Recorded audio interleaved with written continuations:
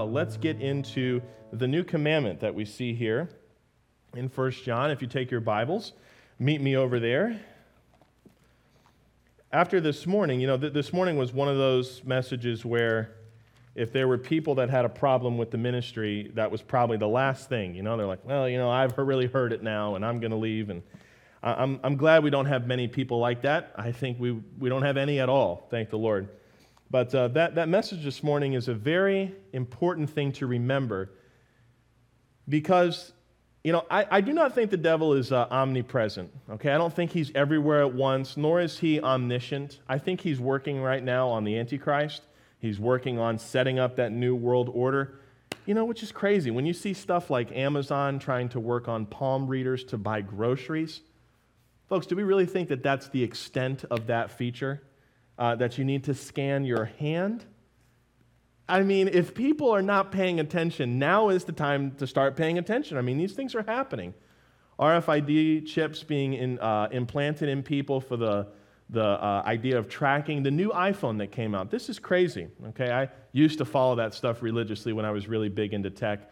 But one of the features that they have now is you can be connected to a satellite in an emergency situation without a cell signal. What does that tell you? They can track that phone even when you turn the data off. All that is there. I had somebody tell me a long time ago, don't plug your phone in at the airport. You use the USBs at the airport, that's connected to something. There's power somewhere there, and there can be access to information. But the way that feature works is, literally, I kid you not, if you have battery on your phone, you can sign up for this service. It's free for the first 2 years. Apple's calling it, by the way, the word is called connectivity, right? When we connect to something, they call it connectivity. Just like, aluminum, and then you have aluminium. That's Apple for you, right? It's not really, that's how you pronounce it. It's a brand new thing. But anyway, they call this emergency connectivity. And what it is you take your phone, I've got my iPad up here, right? And there's a chip in here that you can point it in a direction to a satellite that is above you, okay? And it will find the satellite. You'll have a little image on here that's called a user interface that shows you a little circle that represents you and a little radar thing. And then there's a satellite that's moving back and forth as you're trying to pair it up with this line. And over time, you can hold it, and it'll grab your signal, and it'll be able to take that signal and get it somewhere to somebody who's in emergency SOS, and they can help you. It's helpful, but it also kind of peels back the layers of how much control we're giving to people who are not involved in our lives. Oh, well, now all you have to do is just bring your palm, and you can buy your groceries that way. They were testing a store out in Washington. It was a Whole Foods brand, and they went to Whole Foods, and they said, you can walk in using your phone, and it will tag your movement throughout the store. So you walk in, you have your Amazon account, you sign in, you scan it, and it now tracks your movement throughout the store. And all the products that you pick up and put into your cart, you can walk out of the store without paying for them at a cash register, and it'll just charge your phone because it knows where you went, how much time you spent in front of that product, and it can tell whether you picked up the product or not with the barcode scanner, and you walk out of the store and they know exactly what you bought. Yeah, the Bible's not true, man. It's all just made up. No, the implementation for the mark of the beast is happening. Okay, I think that technology is probably already here. We just haven't seen it made mainstream. Okay? So I think the devil's working on stuff like that. But you'd be kidding yourself if you think that there's not demonic presence here tonight. There's demonic presence in your car when you're going home. The more that this ministry tries to grow, which involves your growth, like we talked about this morning, it's not just, oh, Jesse's doing so good and he's lifting the whole church. No, as you respond, so will the work of the Holy Spirit also increase. As we continue to do that, there's going to be more and more attacks from within. It's going to start here. I had a board meeting today where I told our elders, we have to recognize the attacks are going to start on us as leaders of the church. You get involved in ministries. Many of you that are here tonight want to join the church, and that's a good thing. But as you continue to serve the Lord with your time and with your talents in serving with ministry, there's going to be things that come your way that are going to be taxing on your mind. It's going to stress you out.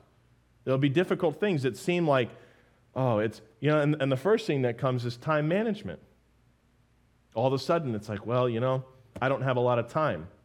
Time is the greatest currency that we have. I believe that. When we're talking about discipleship, how much time do you spend with a person? Okay, if you're just giving them a packet, fill this out, do the 8-week program, and you've been discipled, you don't love that person. The way you show love to a person is you spend your time with them. You take them along, right? You're going out to go do something, you call. I do this with when we were working with kids. Hey, I'm going to go to the post office, and then I got to run and get some stuff printed and all this other stuff. Do you want to come with me? And I'd check with their parents, see if that's okay, and then I'd take a young man with me. And we go to the post office, and we go get lunch, and then we go do other errands. But they're seeing ministry. They're seeing how things work. And you're asking questions and giving answers throughout that process. That's a part of discipleship. Sadly, discipleship is now, it's a course. Well, sign up for this course, and you'll get a certificate that says, I've been discipled. But you never met your teacher. They've never talked to you. You've heard them talk to you, but you've never had the opportunity to talk with them. And sadly, things are just going that way, and people are hanging their degrees on their wall, and they're saying, oh, I'm such a good Christian because X, Y, and Z. Those things are not how it works. When we're talking about spiritual wickedness in high places, it's going to start with you, and the attack is going to start on your time. And as there's more stress on your time, you're going to be faced with decisions that you have to make. When I was up there at Northside, I was talking with a young man, his name is Kevin. And, Kevin got saved at Northside under Freddie Coyle's ministry, and he's a young man. And, as a young man, you get a car. Now the whole world is unlocked to you. If you really wanted to, if you didn't have a job, you could travel across the country and see all these wonderful things. But then you got to realize you got to put gas in that car. And gas, as far as I know, still costs money, right? You got to have insurance. In many states, it's illegal if you don't carry it, this state being one of them. So you realize, okay, in order for me to have those freedoms, I've got to work for those freedoms. And he's falling into that pattern that we all did when we were his age, in our 20s, 18, 19, 20, 21 years old. And he said, he's like, I just want to continue to serve the Lord, but there's a lot of things on my time. Now, I could have taken the, I've been there approach and say, boy, you have no idea what's on your time. Wait till you see what's coming. But instead, I commended him for recognizing the pull on his time. And I told him, I said, right now it feels heavy, but you fast forward in 10 years, you're going to have way more and be able to handle way more time demanding tasks than you are right now. So here's what the smart thing is to do, Kevin. When the doors are open to the church, you tell yourself, I'm going to be there.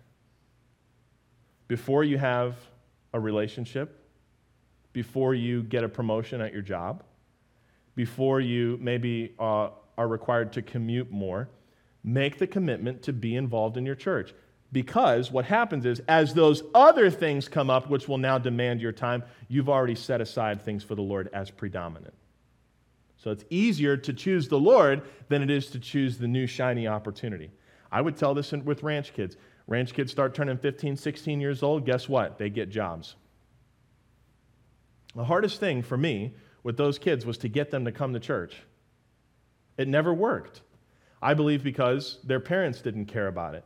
So why would they care about it? And ranch on Thursday night is a lot more fun than what we're doing right now in the mind of a kid. There's no pizza here. There's no ping pong table here. There is a bounce house back there now, which the kids love. I told you that. But I would tell those, they say, I got a job, so I'm just not sure if I can do ranch anymore. And I would always say, it's like, you can go before you start working that shift and tell your boss that there are days that you need off.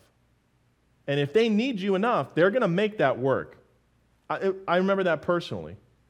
I got a job down here at TJ Maxx, and I had to have certain days off because I was in the jazz band at school, and we were traveling at the time. So I couldn't work those days because I couldn't fulfill the obligation that I previously had. You know how many kids took me up on that and set aside Thursday nights? You know how long it was before they were gone? Just about a month. I still have not seen many of those kids. Now, it's not to say, they're so bad, but they just succumbed to the pressures of the world. And that's when they're 15 and 16 years old. Many of you are already established in your lives, and you have a routine, and there are things that are, we don't mess with that. We don't mess with that. Is church one of those things? These are things that we have to ask ourselves. If we want to grow, then we want to minister, and that requires being here. That was one of the hardest things with COVID, I'll tell you that right now, was being here on a Sunday night, preaching to nobody but a camera. There are still people that use that instead of being here. I think that's a net detriment to them. We're talking about time management. We're talking about how the devil works. How does that apply to what we're talking about with the new commandment? Because there's a question mark up there because it's not really new. It's not anything that's changed. It's just we've moved away from what God said works. So let's just, for the sake of review, we need to look at a couple of verses, and I'm not going to spend a lot of time here, but look there in 1 John chapter 2. This is on page 1322 in the Church Bible. It's my intent to get through verses 7 through 14 tonight, but we need to just do a little review with verses 3 through 6, because it's been a couple of weeks. And hereby do we know that we know him. And we remember, this is not talking about depart from me, I never knew you type of know. This is to have fellowship with him. This is to be in the inner circle. You know that Jesus had favorites when it comes to the disciples? He did. I don't think favoritism is a bad thing. Now, the preferential, where you exclude others, like discrimination, is different. But there were 3 that were closer to Jesus. And he saw that, and he used it. So when we're talking about how we're known of him, do you want to be a part of the group that's like, these people right here, these people want to get busy, they want to get things done for me? Or do you just want to be like, yes, that's part of my family, but we're not real close. I want to be in that inner circle, and I think you do too. So when it says in verse 3, and hereby do we know that we know him, if we keep his commandments, he that saith, I know him intimately in this close way, and keepeth not his commandments, is a liar, and the truth is not in him. All right, well, you're saying one thing and you're doing another. Boy, you ever heard the phrase, actions speak louder than words? There's a lot of Christians that are saying, look at me, and you look at them and it's like, ugh, that's not doing what the Lord said. I laugh because this is just so common in many churches where it's just a lot of talking. Whoa, look at me, whoa, look at... But then no one's willing to do anything. A lost person comes in and it takes forever to someone to reach them with the gospel. No one's willing. Oh, we need help in Sunday school. I got bingo that night. You know, I can't do that. Oh, but I'm good. I love everybody. You see how James 2 is now put in proper context? Be ye warmed and filled. You leave them outside cold and hungry. Yeah, you said the right thing, but you didn't do it. Your faith is profitless to that person. So, John sets the standard there in verse 4. I know him, and keepeth not his commandments. You're a liar, and the truth is not in him. But whoso keepeth his word, which we have to tie that back to verse 3, with his commandments. In him verily is the love of God perfected. You become more mature. Hereby know we that we are in him. And you can tie this back in, which is what we did a couple of weeks ago, to John 15. How we grow. And he's going to prune us as we continue to grow, so we grow back stronger. We ended here on verse 6. He that saith he abideth in him ought himself also so to walk, even as he walked. So the person who says that they are Christ-like should be able to, upon examination, look and do the things that Christ did. This is why the Proverbs talks a lot about the man that is slow to speak. I'm always on edge when I hear somebody talk highly about themselves. It's just a red flag to me. And so far, out of all the situations where that has happened, they are lying about what they really do. And I know that that's going to happen because the first thing they want me to know is, look at me. Look how good I am. That's not Christ-like. It's not. There are 2 people in Scripture that are described as meek, which is, to understand, strength held in reserve. I think it's funny when you hear this in the fighting community and boxing, UFC fighting. Oh, this guy, he's too meek. He's meek and weak. They don't even understand the definition of meek. It's funny to me.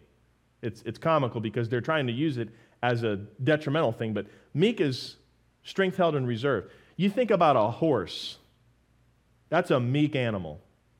You ever seen a horse? I know all of you have. And many of you who know me well, you know that I don't mess with those things. Okay? I know I'm going to be riding in one or on one with the Lord, but look, that's going to be without a sin nature. And that horse isn't going to have anything wrong with it either. A couple of years ago, well, now it was like 10 years ago, I think, we were on a family vacation, and a part of what we did was horseback riding. Everybody's waiting for me because I'm reading all 12 of the terms and conditions to see how could this thing kill me and how am I signing away my liability if and when it does. And that all stems from I went to the Jewish Community Center and I was a camper there and then I became a counselor. When I was a counselor, there was this kid who just had a problem with obedience that got behind the horse and the horse broke his arm. I remember hearing it crack and everything and I thought, no more. But you know that horse has very little fat on it. You look at those legs, its chest, its hind legs. I mean, it's all carved. It's all muscle. That thing, if it wanted to, could destroy the rider on it easily.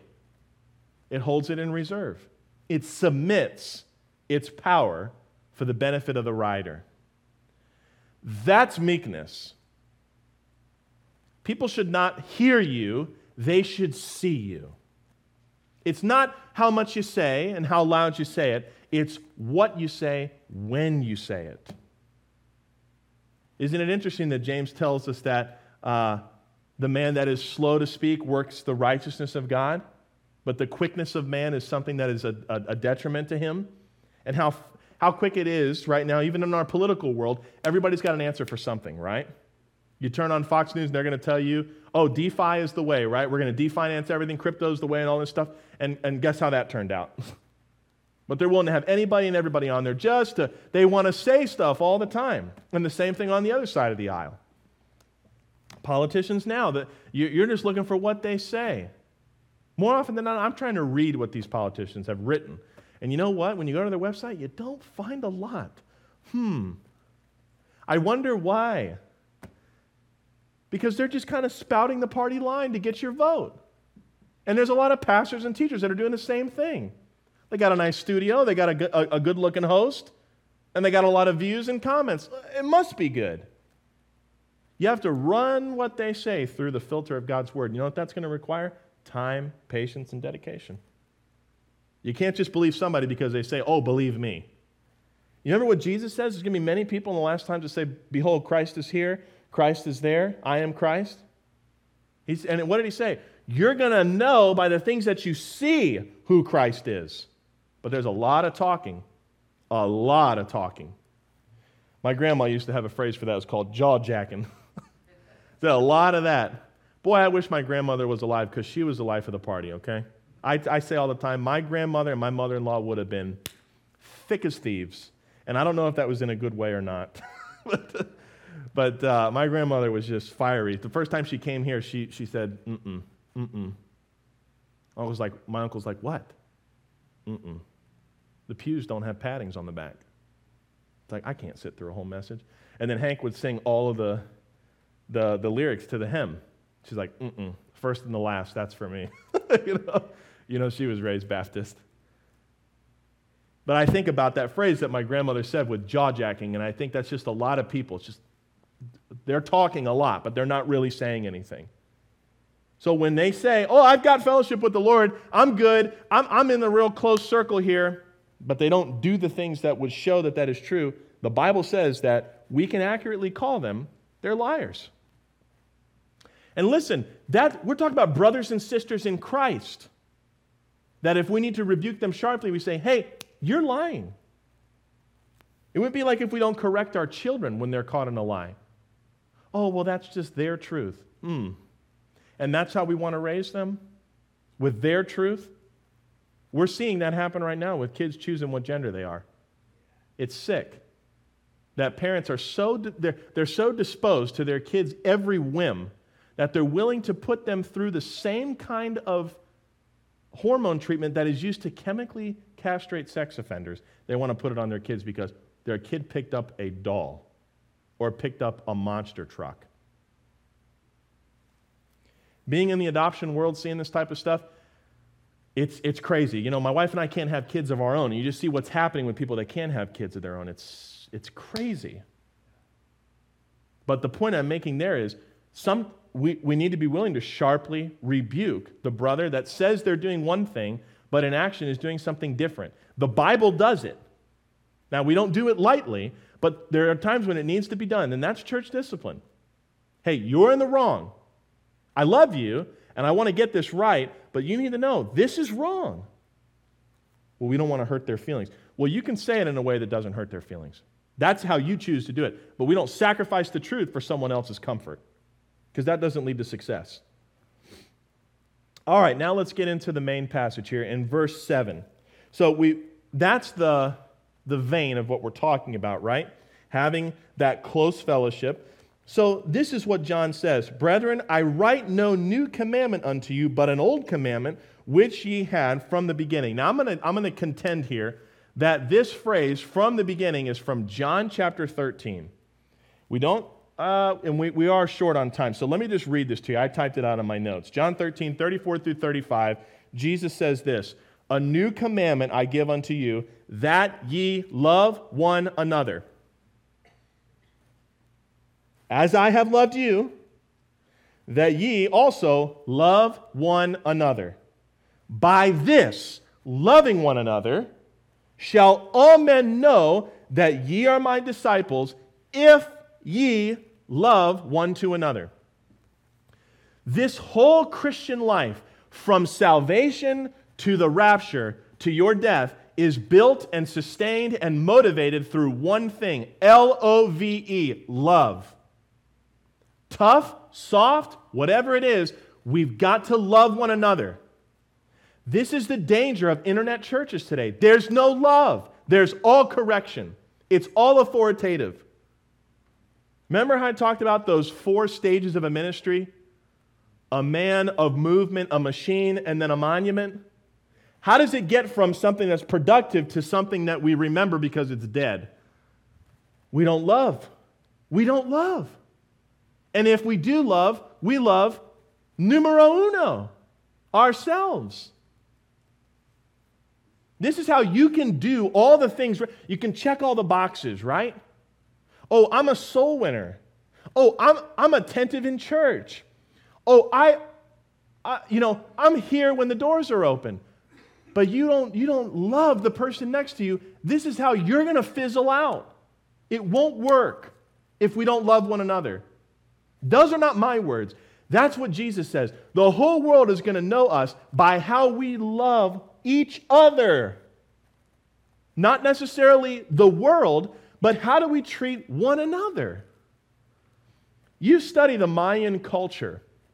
I think it's so funny how, well, in a dark way, I think it's funny how, the Mayan culture, oh, wow, the technology, the advancements, these major pyramids and these buildings with all these long steps. Do you know what ran down those steps? The blood of disabled children in a sacrifice so that the sun would come up the next day. That's how they treated one another. A kid was born with a disability. They would slay the child, and it would probably be multiple children, collect the blood, bury the bones of the children. You can find this mass child graves in the Mayan culture. And then they would pour the blood down the steps in order to appease the sun god to come up the next day. That's not loving one another. In cultures that are unreached, and what I mean by that is they don't have a written language in and of themselves. New Tribes Missions, now Ethnos 360, has dealt with this. It's amazing. Instead of conflict resolution, they murder the other tribe. Somebody kills, tribe A kills tribe B guy. Tribe B guy takes the bones of the guy that was killed, grounds it up, mixes it and mashes it with bananas and water and other sweet things, drinks that, then goes over to tribe A and kills somebody over there. And that's how it's resolved. That's not loving one another. This is why the Ten Commandments is monumental. You know how you keep the 10 Commandments? You love your neighbor as yourself. And that's the one thing we cannot do. We cannot do it because the love of somebody else requires you to lay down your life for the thing that separates them from God. And that's why what Jesus did fulfilled the law. I couldn't do that. Even if I wanted to lay down my life for my wife, I could not pay for her sin. It could not happen because I have sin of my own. But Jesus, praise God, was willing to obey the Father and demonstrate how He loved the Father by loving us and taking your sin and putting it upon Himself. And He paid it, folks, and the check cleared. All right? And we should be able to imitate that. Not that we go and lay our lives down for other people, but it's the hardest thing to get church people to cooperate with one another. And so why is that the hardest thing? Because that's the commandment that was told in order for you to grow. And you can't have babies do adult things. They're babies. Do we give steak to babies? No. Not if you're a good parent. Sure, they could gnaw on it, but even if they could ingest it, their stomachs are not ready to process that. As they what? Grow up.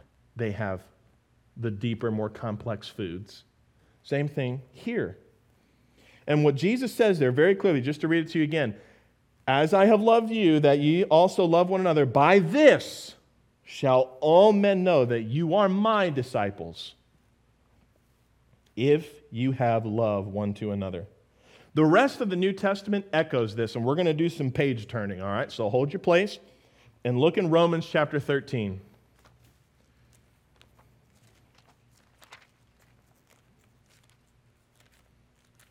By the way, this is how I constantly check myself. What's my gut reaction about an individual or about a problem? If I'm angry, if I'm bitter, I know that I have to do work. That something needs to change because that's not how the Lord views them.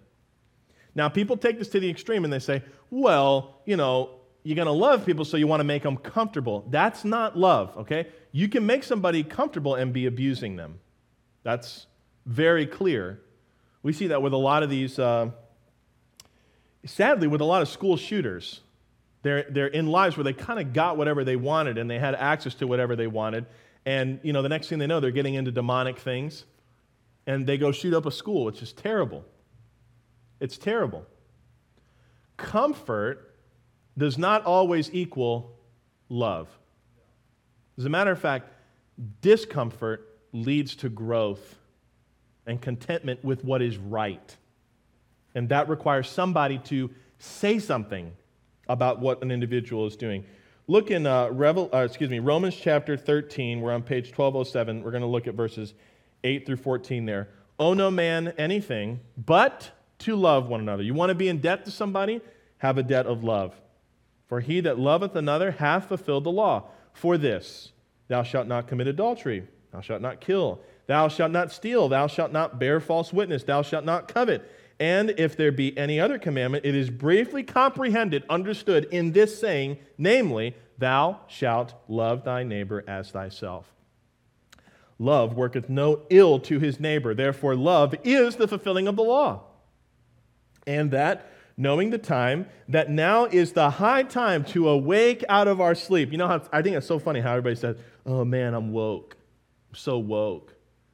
I don't want to be that kind of woke. I want to be this kind of woke. I want to be awake out of this sleep to realize that people's salvation is near, and I have a part to play in that. For now is our salvation nearer than when we believed. The night is far spent, the day is at hand. Let us therefore cast off the works of darkness. Please remember that phrase when we go back to 1 John 2. The works of darkness, cast them off, and let us put on the armor of light. Remember that imagery? Light and darkness? God is all light, in Him is no darkness. When you have the works of darkness on you, it's the sin that you've got that you're not getting out of. You're not confessing to the Lord. You're not, coming to an agreement and forsaking that sin for the sake of better fellowship. And instead of putting on the armor of light, you're mired in darkness. Look at the difference here, works and armor. Works, people can see that.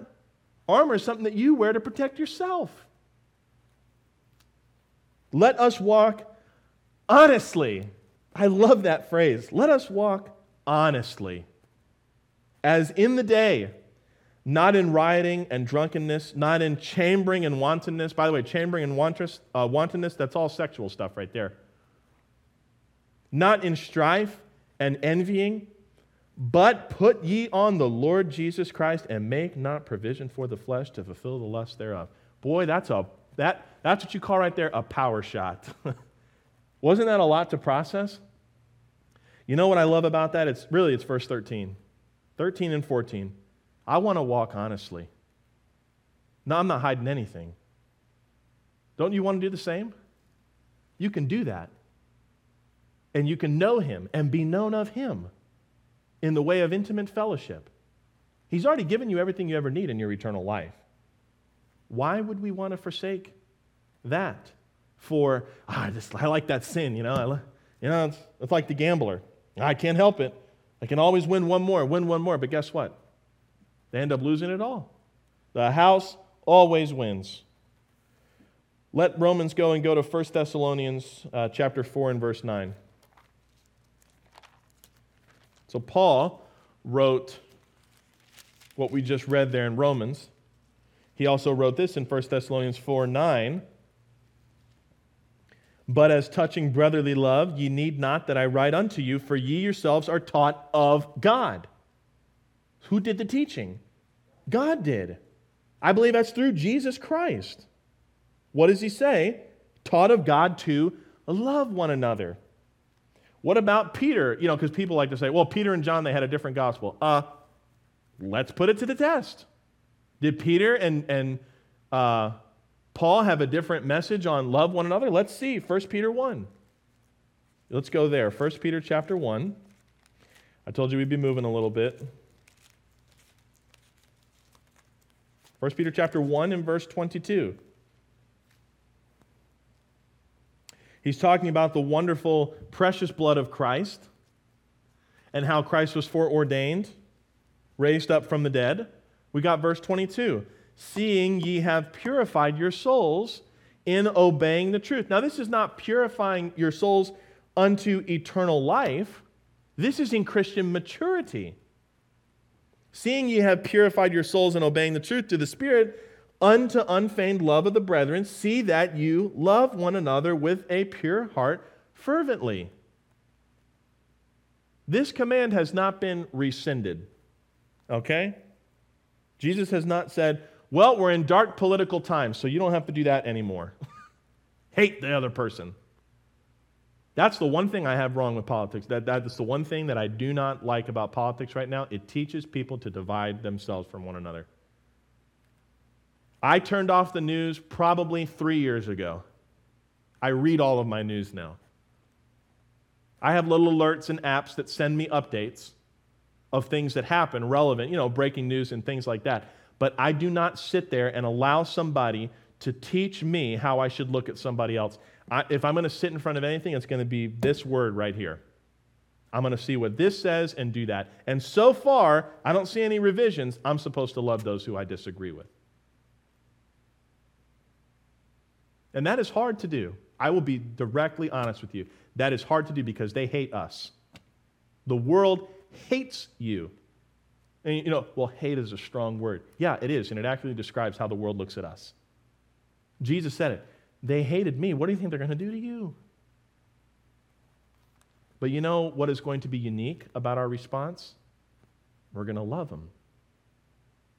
Think of all the believers in the tribulation period that will lose their lives for their identification with Jesus Christ. Wouldn't it be interesting if in the loss of life of a believer, it leads to an unbeliever's salvation? Now listen to this. It's exactly what happened with Paul. You remember what Paul was doing when he was Saul? Holding the coats for the men that were going to stone Stephen. And Paul was going to give the letter to persecute more churches. And the Lord got a hold of him. Can you imagine if Stephen came with like if he was Rambo? Just going to blow up the whole thing. No, he got to actually see the Lord stand for him. He said, Father, forgive them, for they know not what they do. Stephen said exactly what the Lord had said, and he died. He was stoned to death. And Saul was there, and he saw this. I don't know what it did to him, but it's so unique. So unique, the responsibility that we have. You know, Hollywood today wants to sell you the vengeance story, right? They want to sell you the story of, oh, this man had everything taken from him, and now he's just going to go on this blood-soaked revenge tour. And you and I love it. You know why we love it? Because it's exactly what we want. It's what our flesh says to do. But the Lord says, you love your enemies. You know, some people say there in Romans where it says, heaping coals upon their head. It's like, yeah, kill them with kindness. You know, that's actually not what that means. Surprise, surprise. What does it mean? Well, in that time, in order to warm other people, they would put hot coals in bags, in pots, above their head, at their bed, to warm them from head to toe. So when it says heaping coals upon your enemy, it doesn't mean that you're trying to kill them with kindness. You're trying to meet their need. Wow. You know, the only people that Jesus spoke sharply to were the ones that had the responsibility with his word and mishandled it. He didn't flip tables over the woman caught in adultery, or the rich young ruler, or the Roman centurion. He was actually loving towards them, so much so that it characterized his ministry. This man eats with the publicans and the sinners. We ought not do that. We're Pharisees. When Jesus says you should not pray out loud in a space where all can hear you, but go to your closet privately, do you know who he was calling out? The Pharisees who would walk the city and do that. If you're not paying attention, you're going to miss this stuff. And you're going to put scars upon your body. If you got bitterness in your heart towards your enemy, you need to have a one-on-one discussion with the Lord about that. He can help you overcome that because he did. He demonstrated the path for us. Do not be overcome by that bitterness. It will happen. Hebrews tells us that. The root of bitterness will spring up and defile many. It's not just you that drinks that poison. It's your spouse, it's your kids, it's your small group, it's your co-workers. One of the things I despised about where I worked was the gossip. Just all the time, about everything. Did you see what they brought for lunch? Did you see what they wore today? Did you see what their scores were? It's like everybody, and then that person comes on, they're like, oh, good job. Your lunch smelled so good. I liked your outfit the other day. Great job on your scores. And the next thing that happened, just all the time, the backbiting, nauseating. That's how people treat church. Oh, I wonder if the so-and-sos are going to be here today. They didn't show up again. I showed up. Like, what? I think we laugh because most of us in here are not like that. But there are people like that, guys. And it's just, we miss it. All right, let's wrap it up here. 1 John chapter 2. 1 John chapter 2. While you're going back to 1 John 2, let me read you this quote from Ryrie. The life of Christ was one of self-sacrificing love. Therefore, the proof of imitating him is exhibited in love. Love is that which seeks the highest good in the one loved. And may I contend with you that the greatest thing we can do for another person is share the gospel? Because you can give them clothes, you can give them money, you can give them the things to take care of the physical body, but we all know that body is going to be back in the ground. How do we love one another in demonstrating the will of God? We get the gospel to them. Well, Jesse, I'm just not equipped for that. Listen, I understand. I understand that it's hard to talk to somebody, but there's a rack back there of tracts that does all that work for you. All I'm asking you to do is be willing to get that into somebody's hands. Be willing to have a conversation when that moment arises. That's the extreme of a lot of churches today. They're not going to do soul winning because we don't want to infringe on people. I'm going to infringe on people because it's a matter of life and death. I'm not going to do it in a rude way, but I want to win these people to Christ. Well, I didn't want to make you feel bad. And they end up going to hell? Where's the logic in that? Finishing Ryerie's quote, love is not that which seeks the highest good in the one, or love is that which seeks the highest good in the one loved. And since the highest good is the will of God, love is doing the will of God. Well, how do I love the Lord? How do I love my neighbor? Do what God says to do. Isn't that nice and easy? Boy, I like that. It's not like trying to build a rocket to the moon. I just got to love people around me. I can do that. All right, let's wrap it up here. These next few verses, we're not going to get through everything. But look what it says here in verse 8.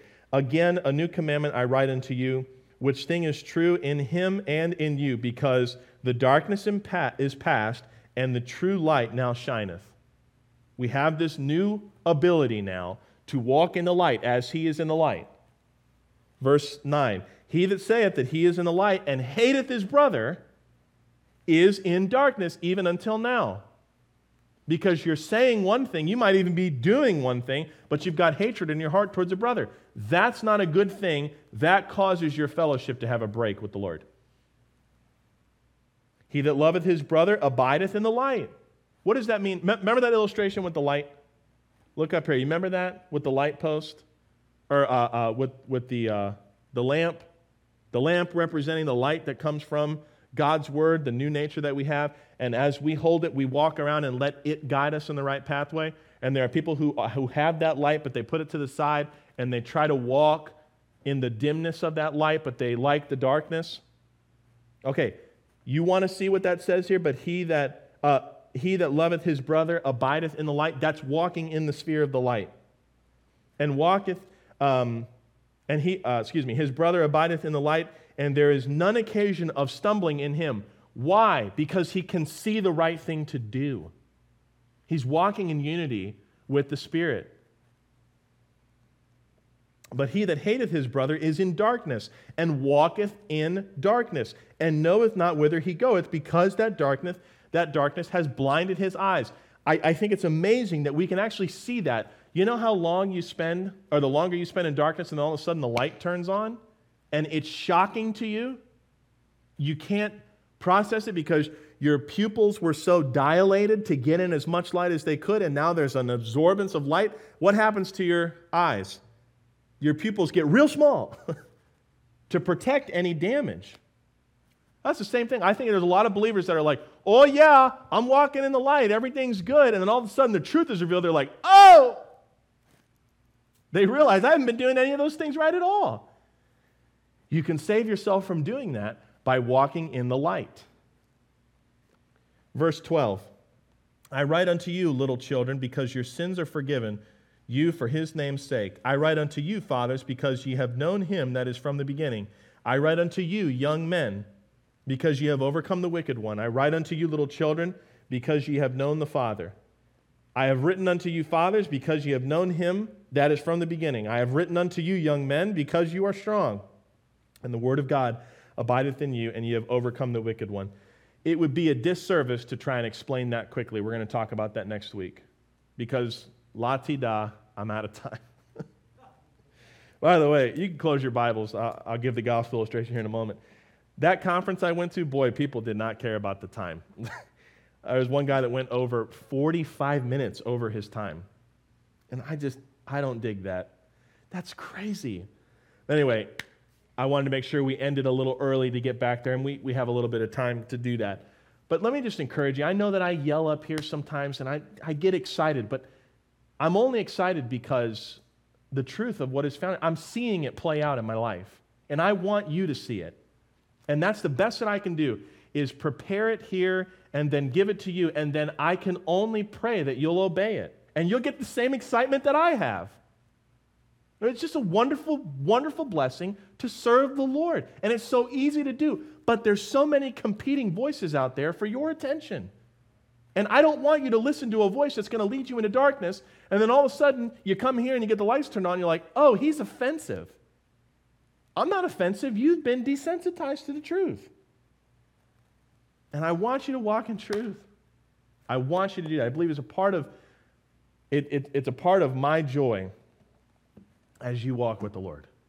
And we can do this thing together. Wouldn't it be great to have a revival in this area?